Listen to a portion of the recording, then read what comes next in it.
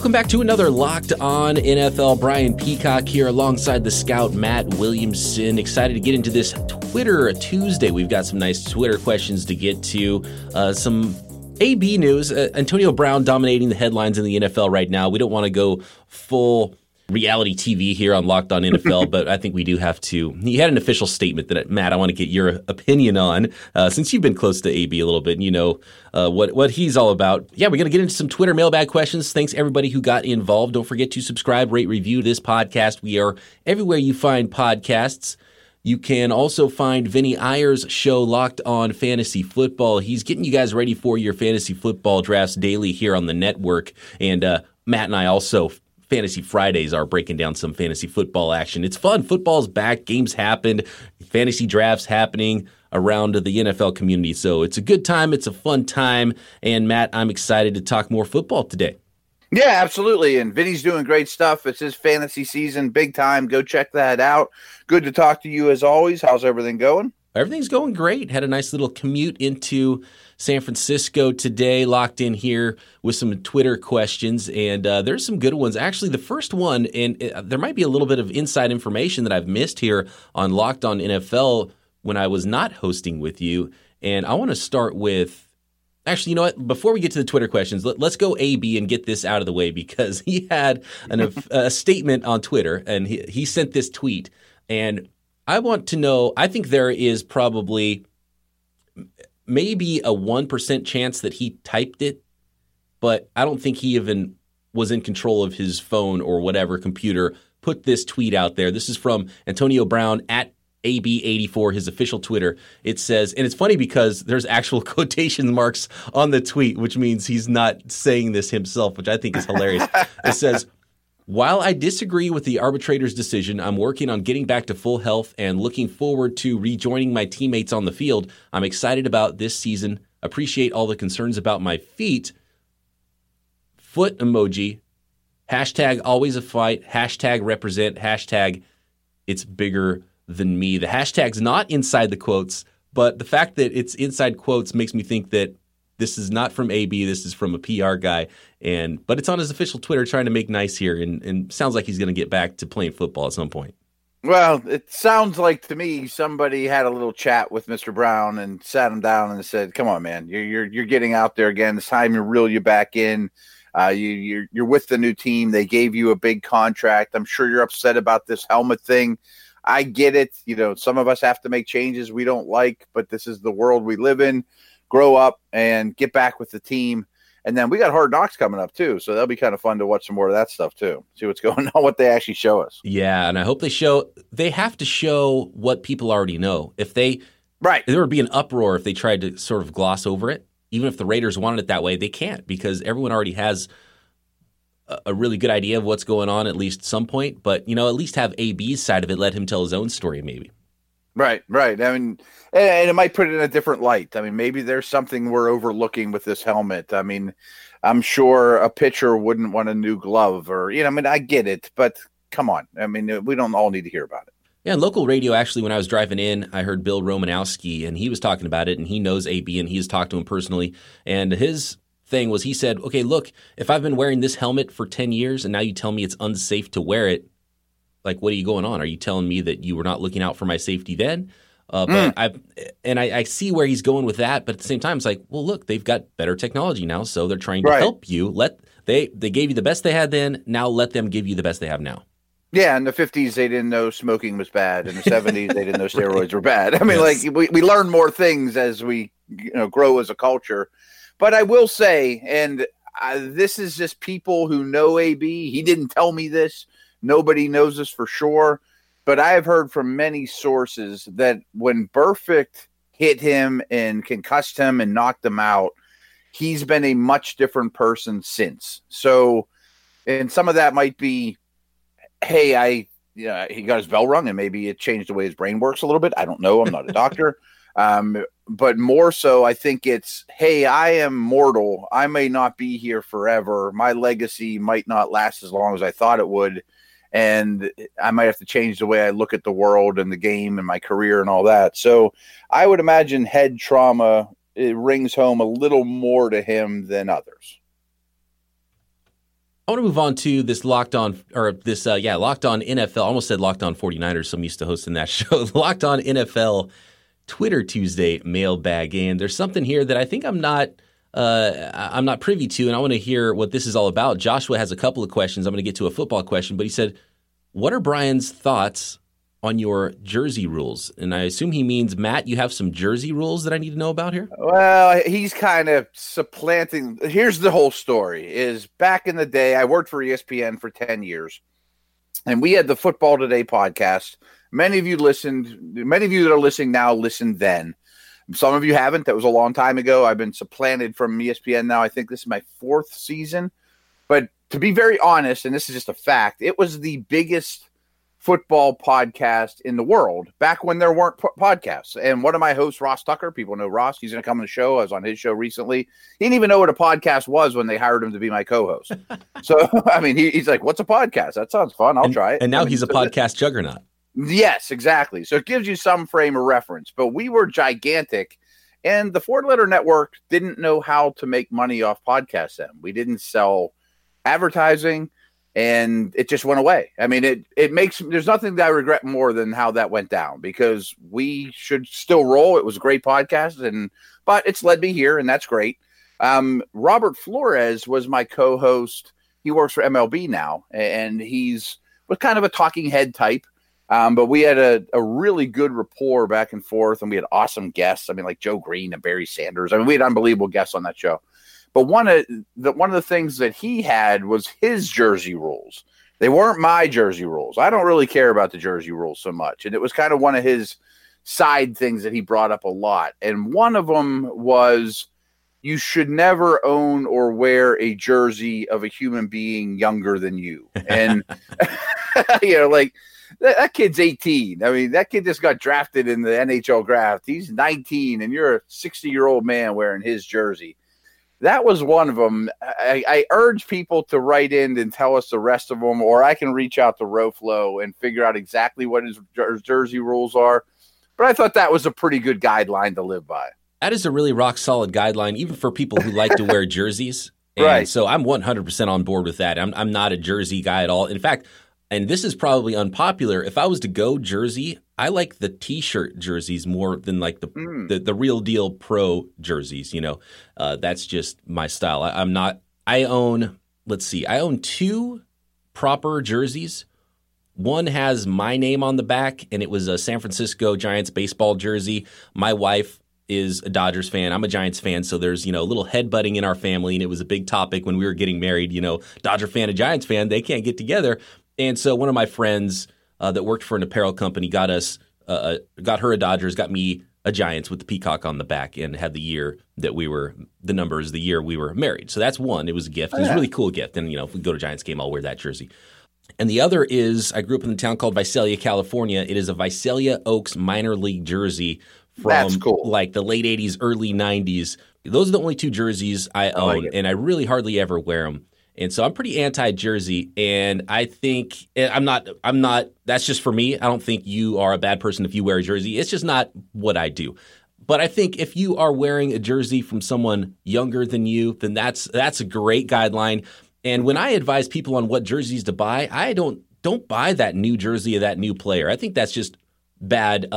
Financially, that's not the way to go about it, because you don't know what that player's career is going to turn out to be. He gets traded. Now he's on a new team. You see that all the time. People put tape of a new name on the back of their jersey. Buy a jersey of the player whose legacy is cemented, that guy who's retired. If I'm advising a 49ers fan, go buy a Jerry Rice jersey. Go buy a Ronnie Lott jersey. Don't buy that new rookie jersey. Wait and see who that player is. Then you go spend that money. That's good advice. And let's take it up a little bit more of a notch around my household. First of all, Pittsburgh's a huge jersey town, and I have quite a few of them. I really never wear them anymore. My 12-year-old son loves jerseys. He has them from Steelers, Pens, J.J. Watt, Gurley. I mean, he's got a lot, wears them probably once a week. Cool. He's a 12-year-old. He's going into 7th grade. Him and his buddies wear different jerseys. Maybe they swap them. But my aunt's bought him a Fathead, like the real life size sticker for your wall.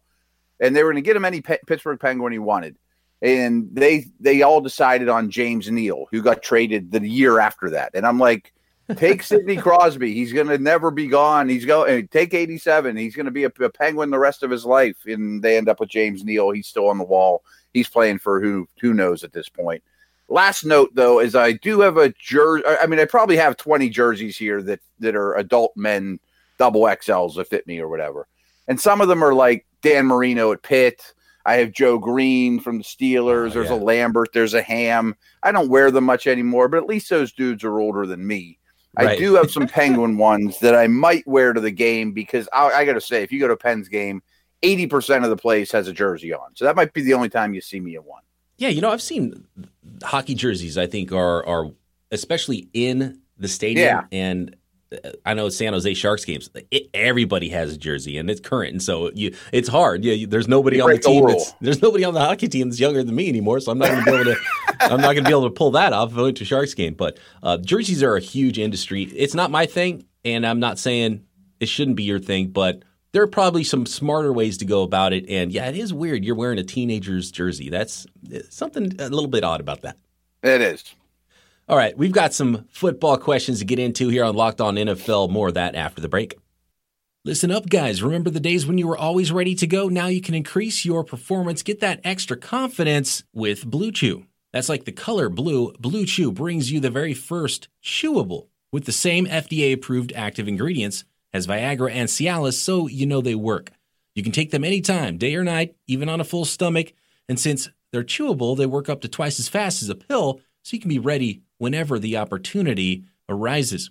If you could benefit from a little extra function, maybe a little bit more confidence where it counts, Blue Chew is the fast and easy way to enhance your performance. Most guys talk a good game, but Blue Chew helps your follow through. Blue Chew is prescribed online and shipped straight to your door in a discreet package, so no in-person doctor's visit, no waiting in the pharmacy, and best of all, no more awkwardness. They're made in the USA, and Blue Chew prepares and ships direct, so they're cheaper than a pharmacy. Right now, we've got a special deal for our listeners. Visit BlueChew.com. Get your first shipment free when you use our special promo code LOCKEDON. Pay just $5 shipping. Again, that's BLUE Chew.com. Promo code LOCKEDON to try it free. Blue Chew is the better, cheaper, faster choice, and we thank them for sponsoring this podcast. So thanks for the jersey question, Joshua. He's got a football question here. He wants to know, are any of Aaron Rodgers' pass catchers any good besides Davante Adams? I think so. I think Valdez-Scantling has a chance to be a very good number two, especially downfield. Size, speed, outside the numbers guy, flashed as a rookie, drawing good reviews this year, especially from Rodgers, and that would complement Adams well. Think of that offense a lot like the Falcons, though, and Geronimo Allison's going to be their Sanu, like their big physical slot, not an Edelman-type slot, and I think he fits that role well. Was quite productive when healthy last year. I mean, I always hesitate to extrapolate the numbers, but if you extrapolate his numbers, he had a pretty darn good year in a short stretch of time for Green Bay. Rodgers will make all of them better, and I think last year, due to injuries, he made them all less better than he usually does. The guy that I really am intrigued by, though, is Jay Sternberger, the rookie tight end. I think he's going to be a really, really good one. It might not be this year, but he will be more than any good. I love Marquez Valdez-Scantling. I'm buying him everywhere I can in fantasy leagues. I think he's going to be that number two wide receiver for Aaron Rodgers, and I think he could absolutely blow up this year. And I love what the Packers did last year in the draft. And they needed cornerbacks, so they drafted 2 corners early. They needed wide receiver depth, and they needed some young players to develop there. They drafted 3 wide receivers. And the first one, Jamon Moore, was the one I liked the least, and he actually got the least run last year. But I love Marquez Valdez-Scantling. When you're that big, that fast, developing with a good quarterback, I love everything there. And Equanimeous St. Brown, too. 6'5". He can fly. I think there's more to come with his career. Very young player. He's a couple years younger than Valdez-Scantling even. So I love those guys, and we'll see how they develop. Maybe they don't turn out to be stud number 2, number 3 wide receivers, but I think they both have a lot of talent, and I'm buying on both of them, and I like the way the Packers did that. And so I'm up on all those guys. And, of course, Davante Adams is the guy, but if you're singled up with Marquez Valdez-Scantling, there's not many corners in the league that are going to be as big and fast and physical as that guy. So a lot of talent there, and I like what the Packers are doing. Yeah, great points about them stockpiling positions, young guys in the draft. And to take it a step further, if you notice, the league has sort of gotten a little prejudice against tall, lanky, size, speed guys. They want route runners. They want the ball to come out now. And the Packers were obviously in looking for that mold last year. So they probably had pretty high grades on draft day for all three of them. And I'm sure if you gave them true serum before the draft, they said, we're not going to take 3, but if you have a 3rd round grade on a guy and he's sitting there in the 5th round, even though you have one, he's the best player on the board. Well, that's what we're looking for. So we're going to go get him. Mantis on Twitter, assuming Freeman will be back healthy for the Falcons, how much stock are you putting into him being a top 10 running back in the league and get back to his 2016-2017 form? He worries me.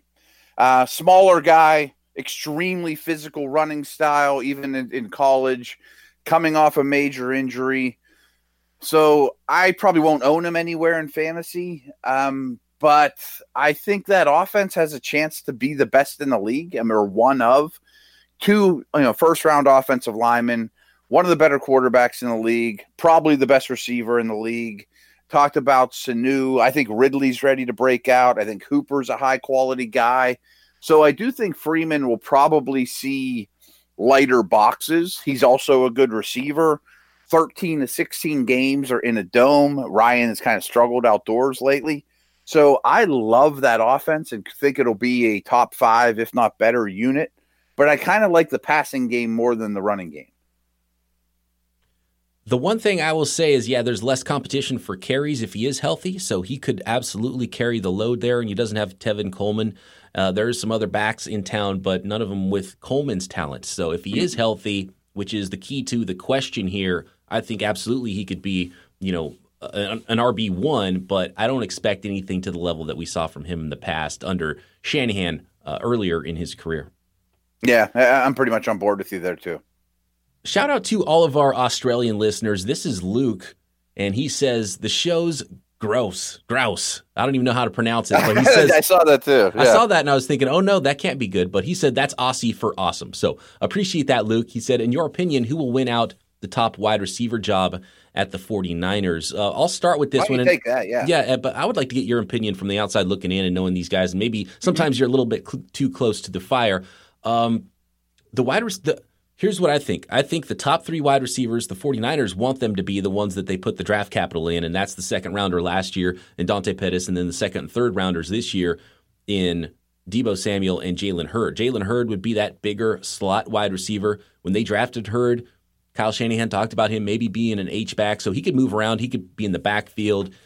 They like to use the term OW, offensive weapon, for Kyle Juszczyk, and I think Jalen Hurd could be that guy as well. And we saw that in the first preseason game. He caught the first touchdown. He was just running a crosser out of the slot, and then they had him in the red zone lined up outside, and they threw a fade route to him. So he could do a lot of different things. He's physical. I saw him pancake a linebacker in the blocking game, so I could absolutely see him be that hybrid sort of an H-back. They move him around. He's in tight to the formation. He's out in the slot a lot. So that's what I expect from Jalen Hurd. I think he'll be behind the other 2 guys on the outside if they ended up all being those starting wide receivers this year. But Deebo Samuel's the one to look out for.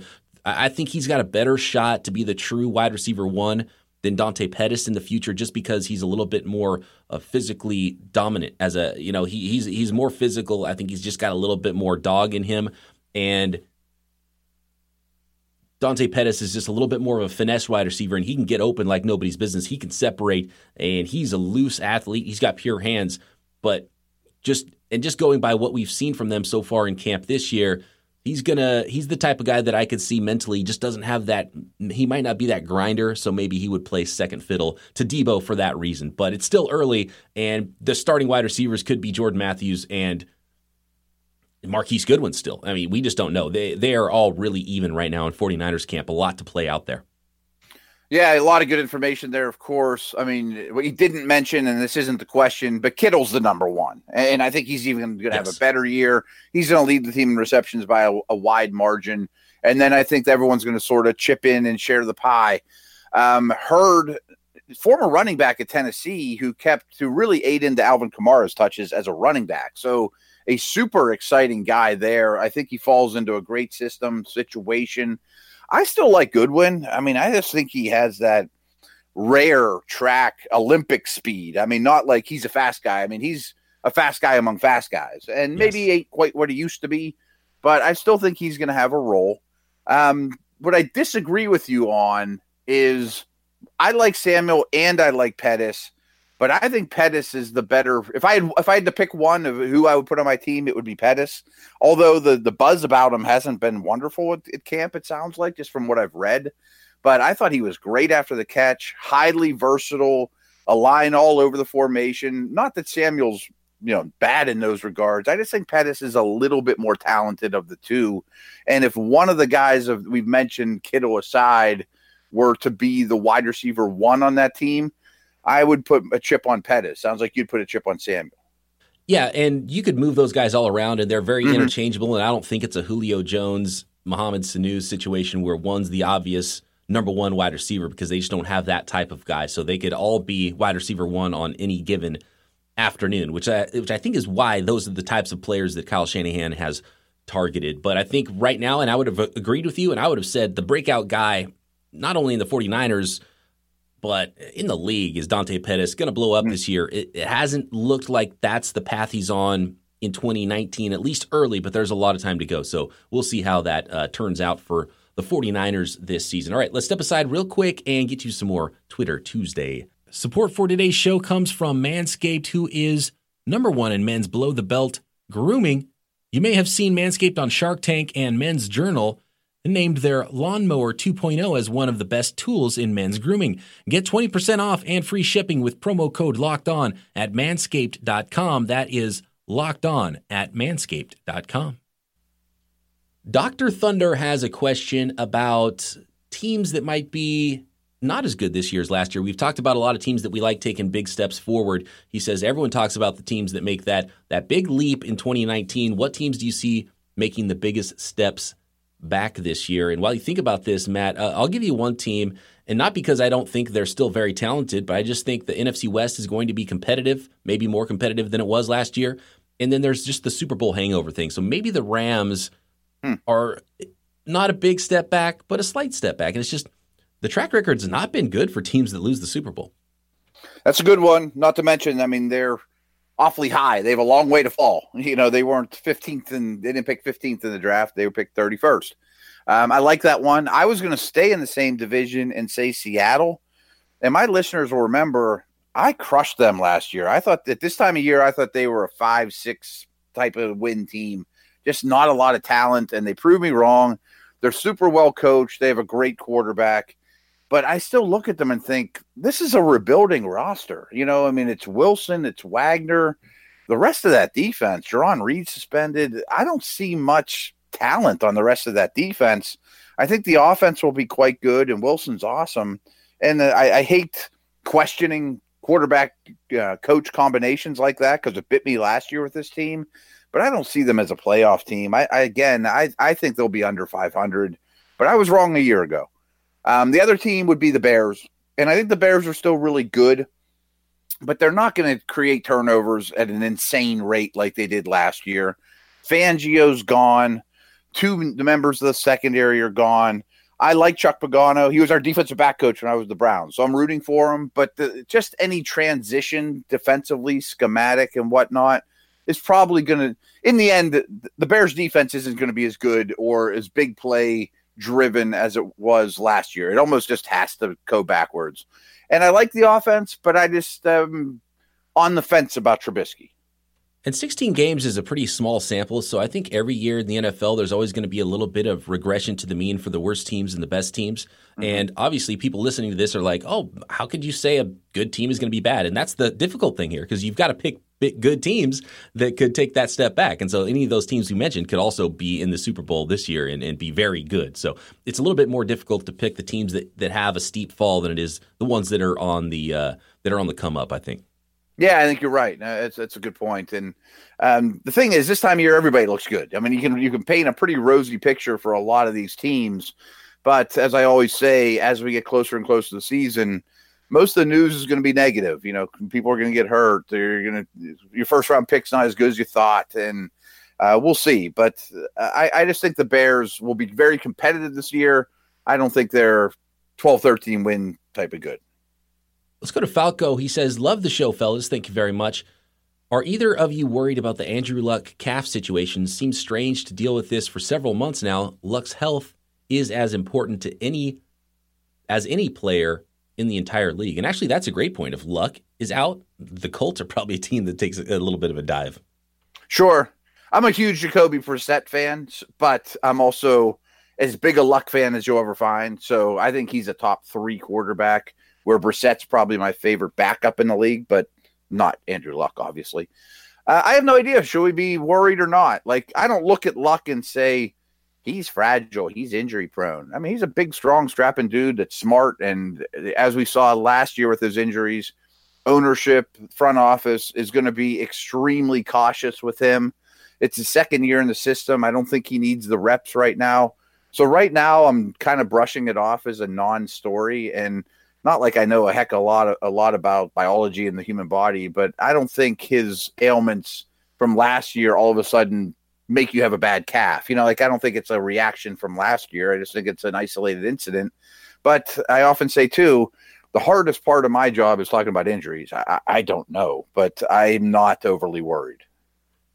And you never know. And it's teams throw the 4 to 6 weeks out there, and you're like, hey, this thing lasted 7 months. What happened? And right. And sometimes guys are on the field with injuries that you and I would just lay in bed and not even go to work that day. So it's really tough with injury stuff. And I'm the same with you. I'm not a doctor. I'm not a physical therapist. I can't give you any information about what his exact injury is, how long it should take. I can see how there could be some worry, and I'm not worried, but Andrew Luck has had some injuries now, and they've all taken quite a while to heal. So he's a big strapping guy. Is he a slow healer? I don't know. I'm not worried about it. I think he's going to be on the field week 1 and be fine. And like you said, doesn't need the reps. But if he's not playing week 1, that tells you that something's more serious than, and maybe even if he doesn't take a few snaps in week 3, because that's the dress rehearsal. And I think most teams would like to have their starting quarterback, even if they're only 90, 95%, not 100% on the field for at least a few series to get that team ready to go. Yeah, I think you're right. They have treated him with, extreme caution in the past and drafted a bunch of linemen to make his life easier. And last year they began the relationship between Reich and Luck by getting it out of his hands very quickly, protecting him, max protection. And then they got more and more comfortable with him. I mean, they realize his extreme value to the franchise. All right, we only have a minute left. Let's circle back and take this thing full circle here. Tom wants to know if the Antonio Brown saga actually ends with this helmet issue. What are his Hall of Fame odds? He's clearly been the best of his era, but no Super Bowl ring, a short career, and an all-time embarrassing ending. Well, it's not going to end now. I will say that with Antonio Brown, and he's still got a little ways to go to keep building that Hall of Fame resume, but I think there's a comp, and I think it's Terrell Owens. Being a weirdo doesn't keep you out of the Hall, but it might make you wait an extra year. Yeah, I was going to bring up Owens. Owens has, I think, the second most production in wide receiver history. I stood on the table and made a fuss when he didn't go in the first time. I'm like, this is a Hall of Fame player. But Owens also was on, 6, 7 teams? And for those that don't know, we've talked to Sando about this because this is one of his jobs. He does this with Seattle. Somebody from each team makes your case.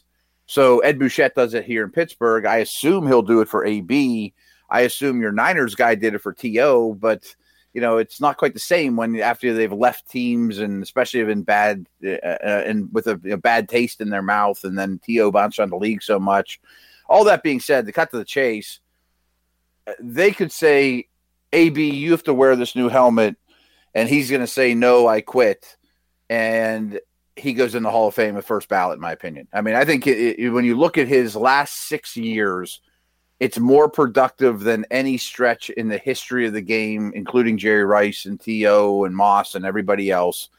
And I think he quits now is maybe one of the best 5 receivers to ever play the game. And in my opinion, he's right there with, I think Julio's in that conversation, Moss, Calvin Johnson. I mean, AB, what he's done over the last 6 years, which is a pretty big sample size for NFL football is unreal. There you have it. Matt, always great talking to you. We're out of time here on this Twitter Tuesday episode. If we did not get to your question, we'll try to get to you next week. Thanks everybody who got involved, and we'll be back tomorrow right here on Locked On NFL.